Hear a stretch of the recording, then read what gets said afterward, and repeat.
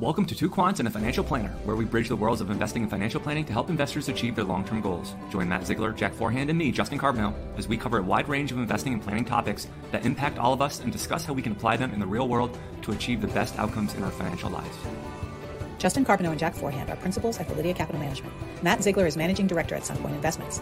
The opinions expressed in this podcast do not necessarily reflect the opinions of Validia Capital or Sunpoint Investments. No information on this podcast should be construed as investment advice. Securities discussed in the podcast may be holdings of clients of Validia Capital or Sunpoint Investments.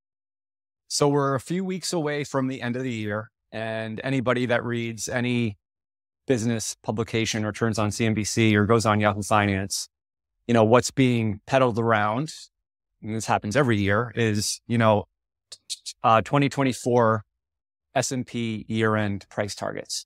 And these price targets come from the major Wall Street houses, obviously Goldman Sachs, Morgan Stanley, JP Morgan. And then you have, a bunch of independent firms, Ed Yardeni, Ed Heyman from ISI. I don't know if Bernstein Advisors puts out something, he might. And then there's big brokerage houses too, like the Charles Schwabs of the world. And so, these things, I think investors are genuinely interested in them. And each one of these forecasts always comes with some type of thesis and narrative. And, these strategists who are very smart people,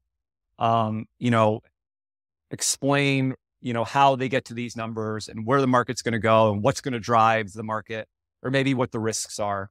So we wanted to just kind of tackle the issue of forecasting. I mean, we're really not here to bash it per se, but it's just an extremely hard thing to do when it comes to forecasting, where the market's going to end any given calendar year. And there's a whole host of reasons for that, which we'll talk about. But I mean, maybe to start, Jack, I know we were talking for last year, what were the targets on the S&P 500 that the strategists were putting out there? Yeah. So, first of all, we should just talk a little bit about why this is really hard.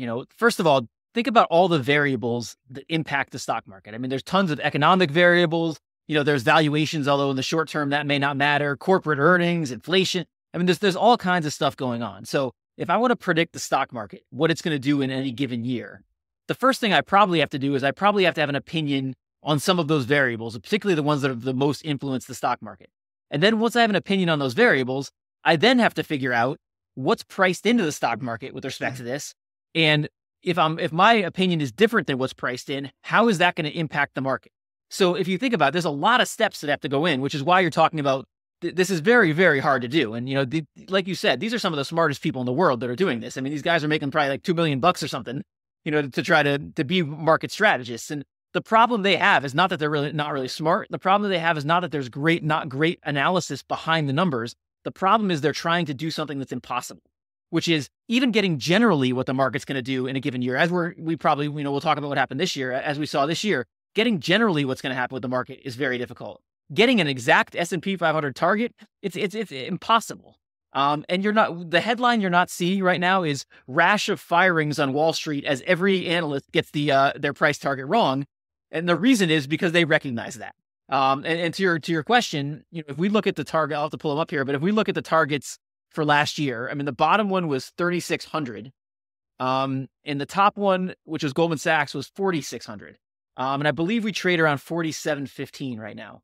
So it looks like Goldman was the closest, but no one was right. No one was all that close. And this is, we've probably got 15 or 20 of these forecasts from Wall Street, that we looked at, and not one of them was right. And that just gets at how difficult this is to do. I gotta say this on that point, and all media, it makes for a great soundbite. The target number is never the interesting point. I have this conversation with clients a lot when this stuff inevitably comes up every year. The target number doesn't matter. It's the path to how you got to that target number that's really interesting. Because just like what you just laid out, Jack, you have all the steps, and then with all the steps, you have all the layers. So great. These three things need to happen for the S&P to end up here at this multiple with this top line revenue, this bottom line earnings, and all these input costs in the middle, cost of capital, rates, Fed, macro, micro, you name it. So makes for a great soundbite to throw out these numbers. They are invariably guaranteed to be wrong. And within them is the actual interesting part of the conversation. And that's the thing that actually drives allocator decisions, because all of us have to sort of reconcile what are our biggest, most confident concerns and what are our smallest, least confident shoulder shrug concerns. One of the things that's important to point out here is a lot of these guys do bottoms up builds. So, they are starting with company revenue, profit margins, profits of the S&P 500 constituents. And then, that results in a level of earnings for the S&P 500. And then it comes down to, which is very hard. I mean, to Jack, your point earlier, all the different variables. Well, of course, there's all variables in there. Earnings be up 6%. Are they going to be down 5%? What companies in the index influence the index the most, so their earnings count more? What multiple are investors going to assign those earnings? That's kind of the way that these guys are trying to arrive at that number, and then taking in other things that, may come into play, like inflation, like rates. And I think this year, where a lot of investors, professional investors, got the forecasting thing wrong. If you remember, in late 2022, it was all, hard landing basically. And the more bearish strategists were the ones that were getting all the attention, predicting a hard landing and, like decline in earnings. And it turned out to be just the opposite. Earnings have come in this year. And, even though it was, for most of the year, the market was being driven by a small handful of stocks, a lot of other companies have come in with the earnings expectations and the estimates. So it is, there is a methodology behind it. We don't want to talk about these guys are just, sort of guessing, but all of that is just a lot of build, a lot of effort, and there's a lot of variables and things that can go into influencing that. Yeah, two things with that. One is, to your point about hard landing, there were three kind of outcomes we could have had. There was sort of the higher for longer outcome. There was the soft landing outcome in the middle, and there was the hard landing. And, we don't know which outcome we're going to get yet. What we know is so far, we've been probably a lot closer to the soft landing than a lot of people would have predicted. A lot of people would have predicted the edge cases as being higher probability and the middle case being lower probability. And so because we're getting that, you're seeing both of those other two scenarios could result, the higher for longer could result in the market going up. But both of those scenarios could have resulted in a lower market than what we're seeing. And so that's what we got. And it was low probability. But to the other point you guys made, this is not that these forecasts are garbage. Like there's so much interesting stuff there. One of the things I've learned in markets is even if I don't think I can predict something, I can learn a lot from the analysis of trying to predict it. So I can learn a lot about what drives inflation by looking at someone try to put together a forecast for what inflation would be. And so like reading these reports, it can actually be really valuable. You can learn a lot about what goes on in markets.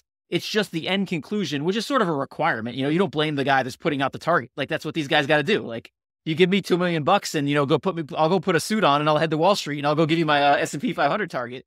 So it's not blaming the people that are doing it. It's just something that's very, very difficult to do. I like knowing that you can be bought for $2 million, Jeff. Oh, absolutely. 100%. If any of them are listening, give me a call. I'll give you my forecast next year. I think inside of that, so none of these people are idiots. They're all very smart people. So I have to say that the media wants them, and the circus is to put on this show of putting these targets up, but unpacking that stuff. And I think one of my favorite exercises that we try to walk through with any investment, but especially with these forecasts and to unpack them with clients is, and this is part of what we're doing today, is what is our base case for what could happen? What's our bull case? Let's imagine what has to go right for something really great to happen. And what's our bear case of something really lousy happening?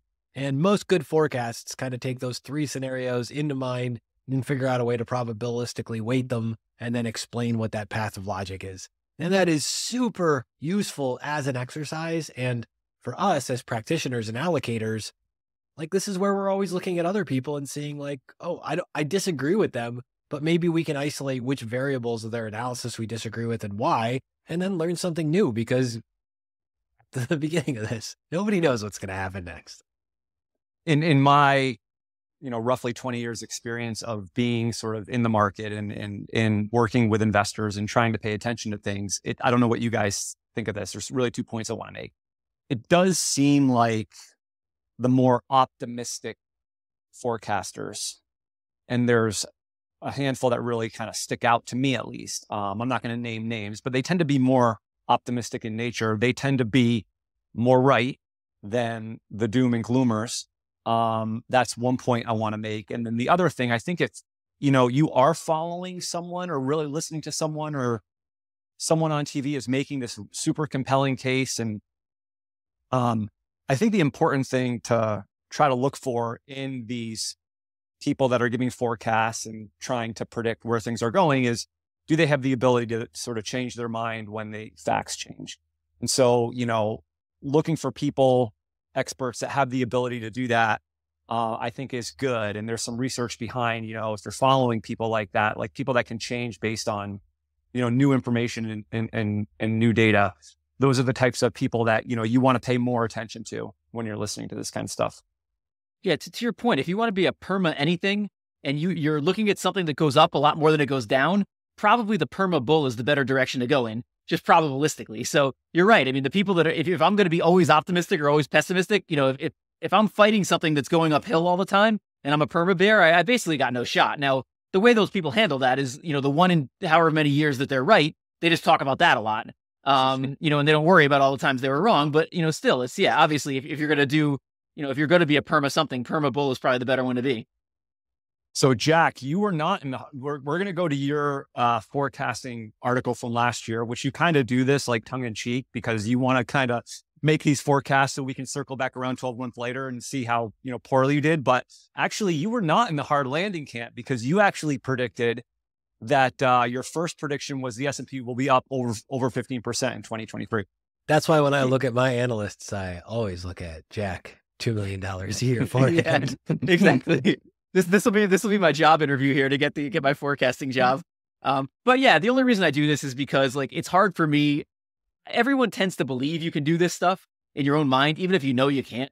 And so for me, the best way to know that I can't is to try to, every year I write something like this, and I've done it for 2 years now. This will be my third one. And, I like to go look back at it and see how I did. And, unfortunately I've done probably better than I should have. So I'm probably getting a little overconfident here, but also this is not exactly an exact forecast here. I mean, the S&P will be up over 15%. I'm using some interesting forecasting tools here. The first one is I'm not being exact like they were. I'm giving myself a nice range, so I'm just giving myself anything basically above 15%. I can now declare victory that I was correct. And the result was not near 15%. It's like 30% or something. So I wasn't all that right. And you'll see, we'll put that chart back up on the screen here with the forecast. I put myself in here along with the other guys, and I gave myself credit for 20% as my 15%. So that's not what I said, but I'm giving myself credit for it because I wanted to make myself the most accurate forecaster, and that got me above Goldman Sachs with my price target for 2023. So now I can claim victory.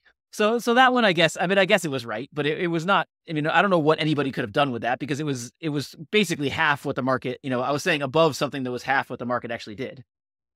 Yeah, and I think the chart in there too was kind of interesting because you kind of looked at in subsequent years after years with losses and gains, what percentage of time the market was up or down. Yeah, so this is the idea of the outside view versus the inside view. And so, all those other forecasts had a tremendous amount of research that went into them. And I said, all right, I don't have the capacity nor the knowledge to do a tremendous amount of research.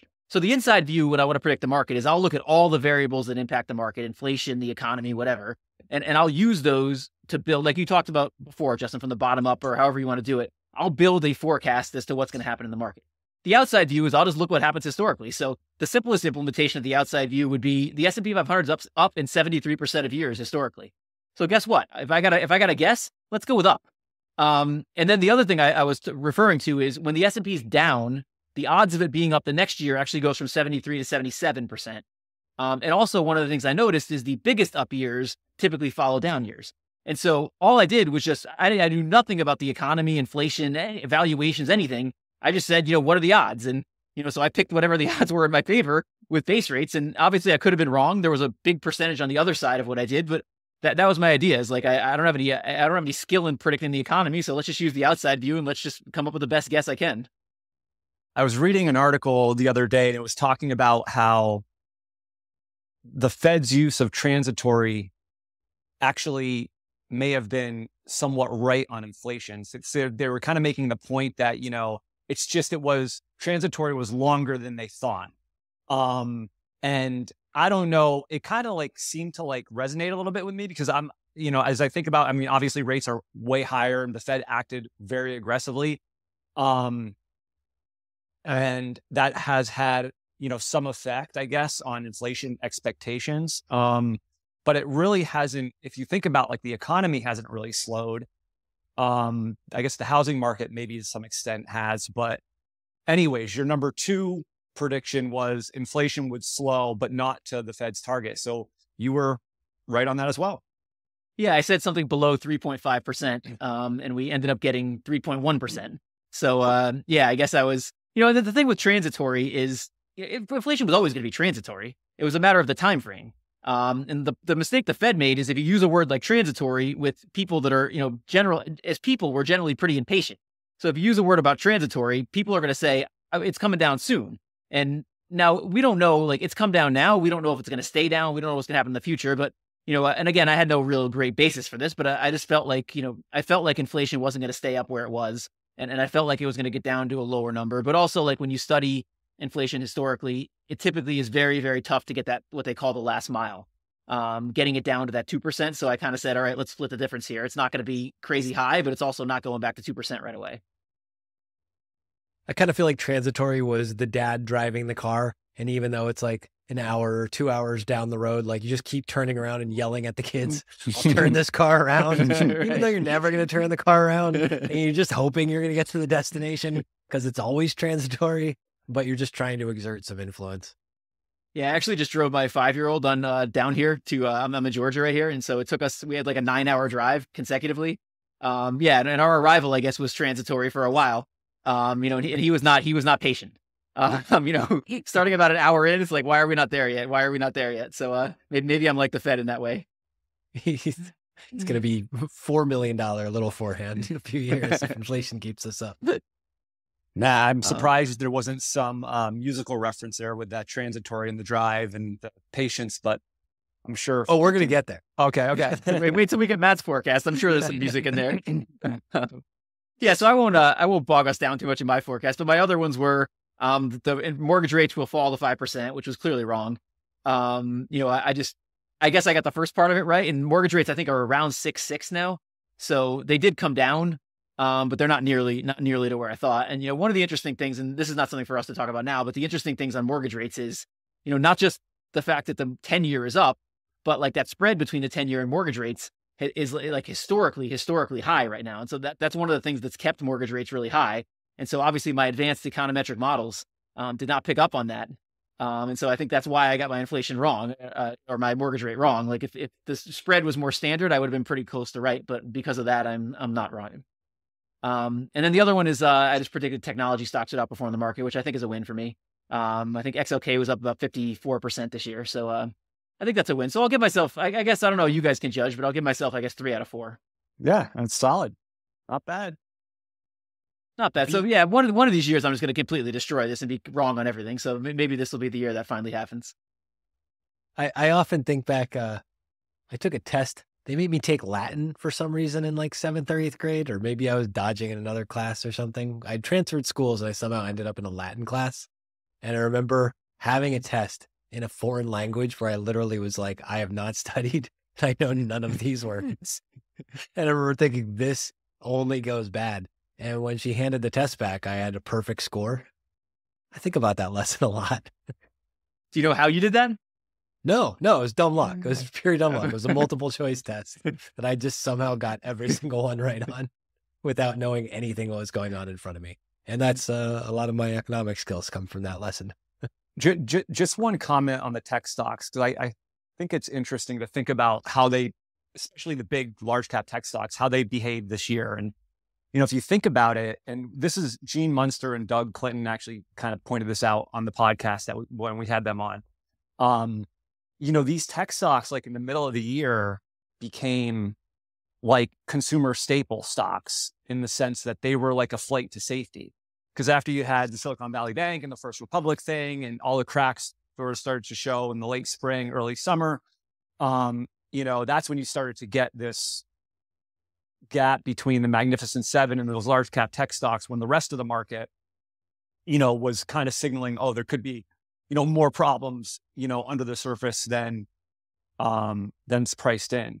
So I just think it's interesting that these technology names, the Apples and the Microsofts of the world, I mean, they're great businesses. They generate tons of profits. And, kind of the way it's shaking out is they're starting to be looked at as, the possible safety trade in rough economic environments, because those businesses are, they should be relatively protected. I mean, in a recession, everything's probably going to get hit. Certain things are going to get hit more than others.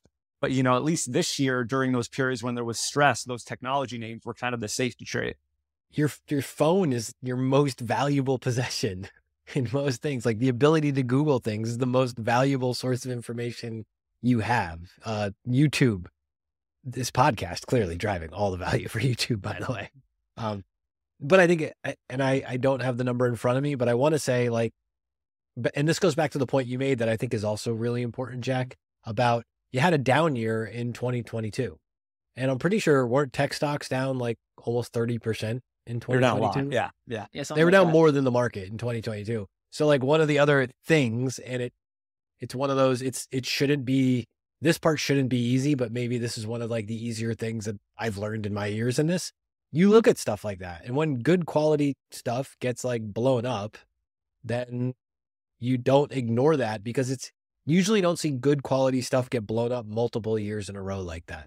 Mm-hmm. And coming back to your inside outside view, Jack, like when we talk about stuff like tech stocks coming into the year, like that was a big reason to say like, yeah, they got beat up pretty friggin' bad last year. Maybe some of that momentum, maybe there was some overreaction to all that bad news that hit. Yeah. For me, the reason I made the prediction I did is like, these were clearly, and when you talk about technology, clearly the big companies drive the return. These were really good businesses, like really good quality businesses that were pretty cheap. I remember the call we had where you were like, blockchain, Matt, blockchain. Right. And also the other thing for me was like, they clearly had a lot of like bloat inside the businesses. And they were just showing it like at the beginning of the year. Like they had the ability to cut a lot of people. So they had the ability to increase profitability by basically doing almost nothing. They had like, you saw those crazy videos like on TikTok of like Facebook people, like whatever their day looked like, and it didn't involve much work. Like, it was clear that these were good businesses that were cheap and that they could, they had the ability to cut to try to focus on profitability. And you've seen that in a lot of the tech companies now. You've seen the focus shift sort of from growth to cash flows and profitability. And unlike the unprofitable tech stocks, those big ones that drive the market had the ability to make that shift fairly easily. It really feels like the big tech companies are the Old Testament God of the markets in the last year. Like they can save you and they can smite you completely. And that seems to be their approach to labor markets. Do we want to take a shot at our own 2024 year-end market forecast? Are we doing that? We can't let Jack stand alone. We can't hold ourselves accountable if we don't do it. So you got to take a run at it. We've got all these other, we can throw this chart up here. We've got all these other guys. Again, it's a different collection of people just because we pulled the charts from different places. But again, we've got some of the major forecasters here and what they're calling for, so we can see what we're calling for and how it compares to them. So let's see. The average, because I have this in Excel, is 5,200. That's the average forecast across the 13 price targets that we have for the S&P. Yeah, so one thing, this is a tough year to predict, and as is every year, a tough year to predict. But I tend to think like whenever I get too pessimistic, and that's kind of where I am personally. Like I think, I'm worried about inflation coming back. We just had a huge run. Valuations, if you look at any kind of long-term thing, are really high. But I also know a couple different other things. One is this is an election year. And as much as people talk about the fact that the Fed is not influenced by what's going on in an election year, they probably are. They've indicated they're going to cut. So like when I look at that stuff, and also whenever we have a run like this, I always tend to think it's over way before it actually is over. Like that's always like, I'm obviously a value investor. So that's like my nature is I always think it's over, before it is. And then the other thing is I'm somewhat optimistic about what AI is going to mean. I don't know what it's going to mean, but I know whatever it's going to mean, like the market will always take that future and pull it back into the present. Like think about the discounted value of that future. And so I think there might be some sort of outlier positive on AI this year that maybe that'll impact the market in a positive way. So as a whole, so basically that ends up with me predicting like about a 15% return this year. I think that's a noble prediction. And say what your number is. So were you coming off a 4,600 or 4,700 from today? What was your number? Yeah, 47.15. So I think I came up with 54.40. The markets, obviously, unfortunately, we're not at the point where we know the closing price of the year. So we're kind of having to guess yourself, here. Sir. Right. Yeah, maybe Matt already knows what it's going to be, but we're kind of having to predict off of that. But I'll stick to the 54.40 wherever it closes. Well, I think that's an excellent jump off point. And yeah, I mean, the whole enabling current stuff for encouraging competition in AI. I have a much more technical way, not AI driven. And my target is 5150, which is about 10-ish% up from where you are, right in line with long-term averages. I'd love to say that was the source, but I've derived my price target this year by the close proximity to the Van Halen album title of the same name. Less the album, more the 5150 guitar amp, which I always kind of worshipped. And then the home studio of Eddie Van Halen, which was 5150. Now there's a couple of important points that'll play into the rest of my forecasts, which are mostly all rooted in the history of Van Halen. But do you guys know where 5150 comes from? This is great music trivia for you. No, I don't know. Wait, where it comes from? I've been listening to that album too. Oh, really? Yes, wow. yeah, because Sammy Hagar and that guitarist guy, that they're touring next year. They are on Howard Stern. And so it kind of reignited my just overall interest in Van Halen, who I wasn't really, that wasn't on the top of my like playlist or anything, but lately I've been, no, I forget though. I thought they talked about that, but anyways, go ahead. Where does it come from? So the clue is think 187 and 420 and these things, which if I say those words, do those at least get your brain on a track? Like dates, right? No. Okay. So these are like police codes for different things. Okay. Oh, I gotcha. So, 187 on an undercover cop. Yeah. 420. Yeah. Anyway, so 5150 is the police code for a mentally unstable person in California. And in one part, I might be saying that that's the reason for my forecast. And the other part of it, though, that I think is 5150 is also the album that comes after, that's when Sammy Hagar comes into the group. And you have this giant change. And I think, kind of like Jack, what you said with AI, I think the big change here in this year is David Lee Roth to Sammy Hagar level. And that's like the Fed actually changing from a nominal policy driven response to a real rate policy driven response. Warren Pies has been talking about this. Jim Bianco has been talking about this. I think this is really interesting. That inflation rate, where that goes, how it affects unemployment, what the Fed's going to do and what they're responding to. I think that playbook just changed. And that's a lot like swapping lead singers. And therefore, I am arriving at my 5150 price target. Love it. Love it, Matt. Justin, you appear to be the most optimistic of all of us. This is going to be a disaster. You are like, you're not only way above us, but you're also way above any other for next year. So. I'm very excited for this because until I realized I was 10% away from 5150 and decided that would be my landing zone, I was in your camp because I was like, go big or go home, right? Well, listen, my methodology was kind of pretty simple. I took Ed Yardeni's estimate for S&P 2024 earnings of 250. And I basically then took, the average of the forward multiple of the S&P 500 over the last 8 quarters. And that gets you a multiple of like 23, almost 24. And I just multiplied those two things and it gets to a number of like basically a little over 5,900 in the S&P, which is a 25% return. And I don't know. I mean, I think in an environment where the Fed is easing, could you have a above average multiple and could investors be assigning, higher multiples to stocks? I think it's certainly possible. The 250 on earnings seems a little bit aggressive, but I mean, he's been, like we were talking about before, he's been one of the more accurate guys at forecasting sort of where the market's going to be and where earnings are going to come in at. So I'm kind of relying on his number, which his is above, most of the street is at a number lower than his with their EPS. I think the average is actually, no, the average is, the average isn't 250. No, but the average is here. Hold on. The average is 234 on the S&P. So he's $15 ahead. But I think to your AI point, Jack, I could certainly see margins. I mean, that's been one of the arguments that a lot of people have been making, is that margins are historically high. And obviously with higher interest rates and higher financing costs and, maybe slower growth, obviously that cuts into those margins. But if if some of these companies start utilizing AI and can figure out ways to cut costs and all the jobs that are going to be affected, I mean, you could certainly see a step up in margins that could, maybe it doesn't happen next year. Maybe that's not the driver to 250 in earnings, but, over time you could see that. And if the market starts to sniff that out, it's going to, it'll discount that way in advance. It's not going to have to wait. So I don't know. That's pretty optimistic. I know. I don't know what the likelihood is of 25% years back to back.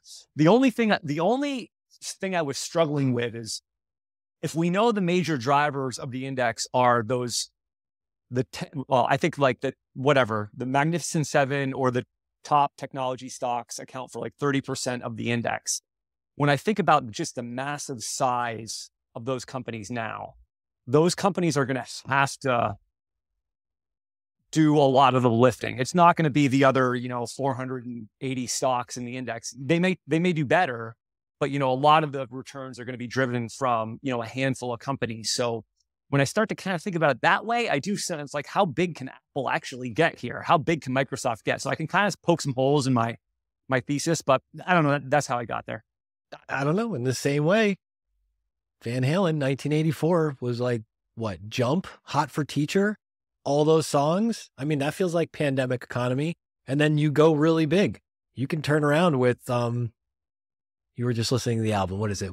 Is it Why Can't This Be Love? Was that the big 5150 song? Well, you have Summer Nights. You have 5150. Why Can't This Be Love? Yeah, Dreams is in. Dreams. Love Dreams Walks In. Okay. Yeah. There you go. Yeah. So, I mean, those were all absolutely ginormous hits. And I kind of wonder if it's just the retooling of some of these big companies. Maybe that's the thing to take them up a whole other level. Because we got a bunch of those tech stocks that still aren't even at highs. And we all know that's where a giant portion of the earnings and the profits actually come from that tip the whole index. Back to that point, Jack, I think you made earlier. I think what we can say for sure now is that the market's definitely going to be down next year. After what the three of us have come up with. In the toilet. Right. This could be one of the worst years of all time, basically, following that. But I will add a little bonus prediction for this, is I do think the Russell's going to outperform a lot next year. I do think the Russell might be up 30% or something next year. I saw Tom Lee is predicting 50% for the Russell next year, which is quite aggressive. But I do kind of think we're seeing a turn here. And again, I'm obviously wrong about this, just like I'm wrong about everything else I've said. But, a lot of us who invest in smaller stocks and particularly smaller value stocks have been waiting for more of a blowout year. And I think there's a good chance we might see it next year, with understanding that obviously that doesn't make any sense and that I have no logical reason to believe that. I have every logical reason to believe it. I just want to say I've been dollar cost averaging painfully in the small cap stocks over the course of the year. And might not be buying a Lamborghini for me yet, but let's go small cap. Well, the other thing that we've talked about a lot on other podcasts is the concept of momentum. And, when you have small caps have woken up big time in the last 2 months. So that momentum could certainly continue into next year. And just the overall momentum for the market. You can get these things. I mean, remember, what was it, 1995 or 96? I think the Fed was easing, if I have some of my history correct there. But the point is that, the market rallied in 97 and 98 and 99. Obviously, those valuations were crazy and it all unwound during the 2000 to 2002 bear market. But the market can run for longer than a lot of people can anticipate it can. Yeah, Matt, and to your point on your Lamborghini, I don't know if you remember that guy that was on CNBC and he kind of he had an embarrassing performance on CNBC. He's got tons of Twitter followers. And it was something about he didn't know the name of he's a technical analyst and he didn't know the name of the company or something. He didn't know what the company did. It was something like that. Yeah. But anyway, his response to he got brutalized on Twitter. His response was his wife filmed him slow rolling in his Ferrari. And that was basically, he posted that video and that was his response. So, depending on how your forecast goes, Matt, if you get your Lamborghini, we'll be there with our camcorder or whatever. And we'll get a little video of you slow rolling in your Lamborghini. I'll slow roll in the Lamborghini. And I'm pretty sure that's actually, I think Sammy Hagar got the Van Halen job because of his Lamborghini mechanic. So This all could be coming up Van Halen for me this year. I have a few other sort of one-off things to predict, or I guess to put out there, but is there anything else in terms of the economy? I mean, we should probably just talk about the economy briefly, just to kind of get what we think about what's happening. I mean, I'll start. I mean, for me, I kind of feel like we're sort of going to be where we are on inflation. Like I don't feel like it's going to, I think there is a risk of it accelerating in the future for a lot of reasons. Like there's a bunch of higher level reasons that will play out over multiple years where I think we have the risk of it accelerating. But in the near term, it seems to be coming down. Like to me, if I had to guess this year, I would put something in the 3% range. I think it's going to be hard to get down to 2%, but I also think, it's probably going to settle in there. And like I said, I mean, I think the Fed maybe, is probably going to be a little more aggressive on easing due to an election year than they normally would be. And like you said, Matt, like the whole idea of targeting real rates changes things a little bit too. So I think that is the chance to maybe accelerate inflation in the future. But as we know, like the economy is a glacier.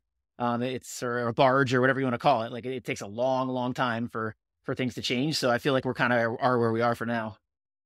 With inflation, I think, and this goes back to understand the logic of what's going into these numbers. Don't just get hung up on like the number or the soundbite. And so I'm with you. I think like 3% ish sounds perfectly reasonable. And I think the big trick is going to be, we've got certain goods and certain things that are getting cheaper again, or at least the rate of change is not what it was. Like hopefully our grocery bills don't keep going up by the rate they were going up. But at the same time, wages are really sticky. And between the trend in deglobalization and the trends in demographics, which is mostly getting boomers to retire, and we're about halfway through that. And we know that we're not replacing them with enough millennials or like Zoomers in the workforce yet. So it's probably going to be upward pressure on wages for the foreseeable future. So if goods go back down, if wages hang in there tight, like inflation's going to keep changing for the positive. And we're probably not going back to 0% inflation. So hovering around like 3 and just being stubbornly present probably sounds like a pretty good target. Yeah. And to your point, we're also seeing some stuff on the Fed in terms of like the relaxing the 2% target a little bit, not necessarily changing it, but talking about like targeting bands and things like that. So we're probably not going to see the Fed being like, I'll drive the economy into the ground if I have to get to 2%. You're probably going to see some adjustments around the edges that, allows them to live with the fact that, it might sit like at higher levels for a little bit. We're officially in the language around how they're explaining the target has changed. And it's not exactly a 180, but it's like, just like with transitory, we've entered a new phase of how we're going to explain this thing. And that's really important here. Anything about housing or any other parts of the economy that you guys want to?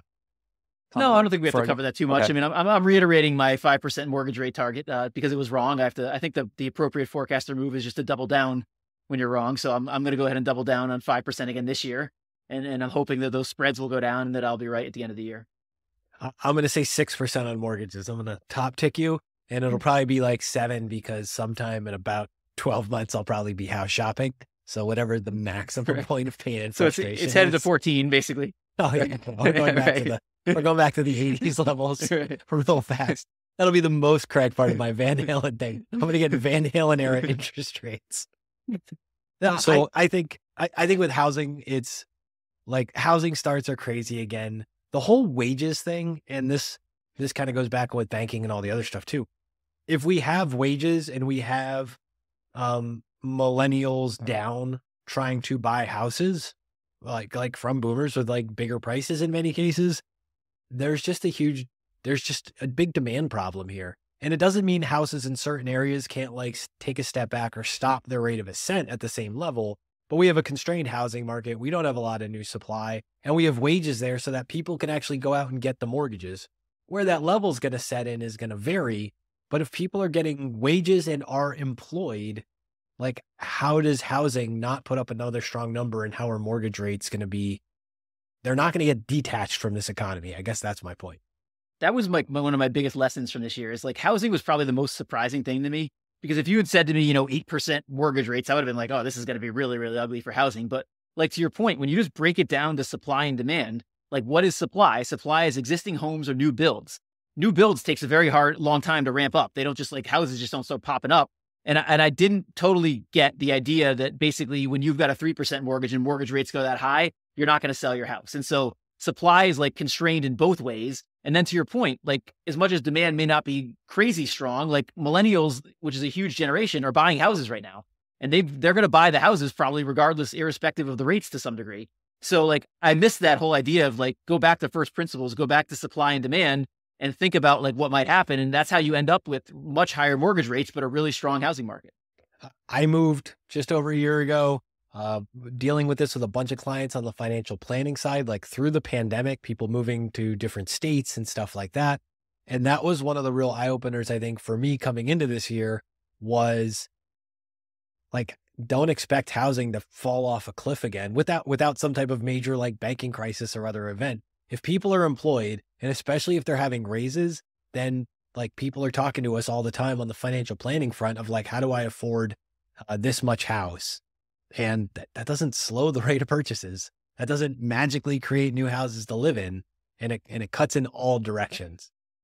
Hugely eye-opening. It's one of those things that feels easy to gloss over when it shouldn't be. So on a company specific level, I think that something major happens at Berkshire Hathaway next year. I think that the death of Charlie. Did you just kill Warren? Are you hopefully killing Warren next year? Is that what you're doing? Hopefully that's not the case. But I think that, they have over 150 billion in cash. I think, either they make a major acquisition or, maybe even buy back a shitload of stock or something like that. Or maybe Buffett realizes, it's time to hand over the reins. I just think that, I don't know if he'll ever do that, or if he'll have to go out sort of like Charlie did. I just think that maybe the death of Charlie has him thinking maybe a little bit differently about his future with the company or what he wants to do to make one last, major acquisition. Anyway, so that's one of my predictions. We'll see if that happens. I don't know if you guys have any thoughts on that. Yeah, I'm not, you obviously, they're the Berkshire expert over here at Validia. Like I am not the Berkshire expert. You know a lot more than I do. So, I like it though, because you did a good thing that, people who predict do, which is you made it broad enough that like a bunch of different things can make you right. And so that's kind of what I did with my S&P 15% plus thing. So I think that's good. That's being a good forecaster, is saying like, not this exact thing is going to happen, but I've got a wide range of things that could happen where I'm going to be right. So I like what you did there. And it's also important because every forecast, good forecasts are also less about getting something right and also about provoking a conversation. So yeah, it's nice to get the numbers right and say, hey, look at me, I'm smart, but it's also about provoking a conversation. And I think what's so important about Justin about that point is we lost Charlie Munger. There's a human impact on how that affects Warren publicly and privately. I am sure that's for him and his family and whatever else to help him with. But on the front end, it's like, yeah, is there one last big hurrah or one last big effort in what's likely the sunset of a great investor's career? Is there anything else that changes in the wake of? I'm still just blown away by these two people who have been at the top of the game my entire career in this business. I've been looking at those two, and now there's one standing. And I think in my head, I always thought it was going to be like the end of The Notebook. They'd be like curled up in a bed together and just fade off and we'd be sobbing into our cherry Cokes. But damn, yeah. Any wagers on, just in terms of wrapping this up, where we think the excess returns channel will end up on a subscriber count basis? We're just almost crossing over the 10,000 mark. We're getting there. So, yeah, hopefully if things go well, we'll get it by the end of the year. So we'll assume we start next year right around 10,000. Matt, where are we headed? 51,500. Nice. I'll take that. That's a huge end. Hey, it's better than the alternative of I can't drive 55 or we lose all of our subscribers because I make too many horrible references to irrelevant things. Well, I got all excited. Well, what's that site I use, Jack, that has the charting the growth? It's oh yeah, I forget what it is, but yeah, there's a site that tracks your YouTube. It's okay, so specific for like YouTube followers or subscribers or something. Yeah, if you have a channel, basically it'll take Social Blade. That's right. Social Blade. Yeah. It like takes your subscriber. It takes what's going on in your channel and it projects it out way into the future. But the issue is it basically takes like very, very near-term stuff. So like if we have a really good, strong subscriber month, it'll like assume that percentage growth for like ever. And so you end up with like us having like 1 million subscribers or something. Well, so it's a good place. For the end of 2024, it has us at 30,000 subs. So that was going to be my prediction. But then when I was talking to Jack, I didn't give him the number, but Jack's like, we'll be lucky if we even double our subscribers next year. So I don't know. I'm going to go a double. I'm going 20K, but maybe we can sort of squeeze out some extra there and get it to 25 or something. If we're lucky. We got to have 10,000 new friends hanging out there somewhere. Yeah. They've got to be there. I mean, everybody who's watching this is hitting that share button 10 times each. And if 10,000 people share it 10 times each, I'm no math expert, but I think that's our target. I have a feeling the last minute of our podcast, Matt, there may not be 10,000 people. There may not have been 10,000 people on minute 0. So I seriously, I think a lot of them have probably gone by now. But so this one's tough for me because I think like I'm the biggest optimist about what this will eventually be, but I'm also like the data-driven analytical guy. So if we were like making a guess to trying to be the most accurate we could be, I'd probably be the low. I'd probably be like 17 or something like that. So I'd probably be below both of you guys, but I'm hoping Matt's the one that's right. Fantastic. 51,500, baby. All right, guys. Thank you guys very much for watching. We'll see you next time. Thank you. Hi, guys. This is Justin again. Thanks so much for tuning into this episode. You can follow Jack on Twitter at @PracticalQuant. You can follow me on Twitter at JJCarbonneau and follow Matt on Twitter at CultishCreative. If you found this discussion interesting and valuable, please subscribe in either iTunes or on YouTube, or leave a review or a comment. Also, if you have any ideas for topics you'd like us to cover in the future, please email us at excessreturnspod@gmail.com. We would like this to be a listener-driven podcast and would appreciate any suggestions. Thank you.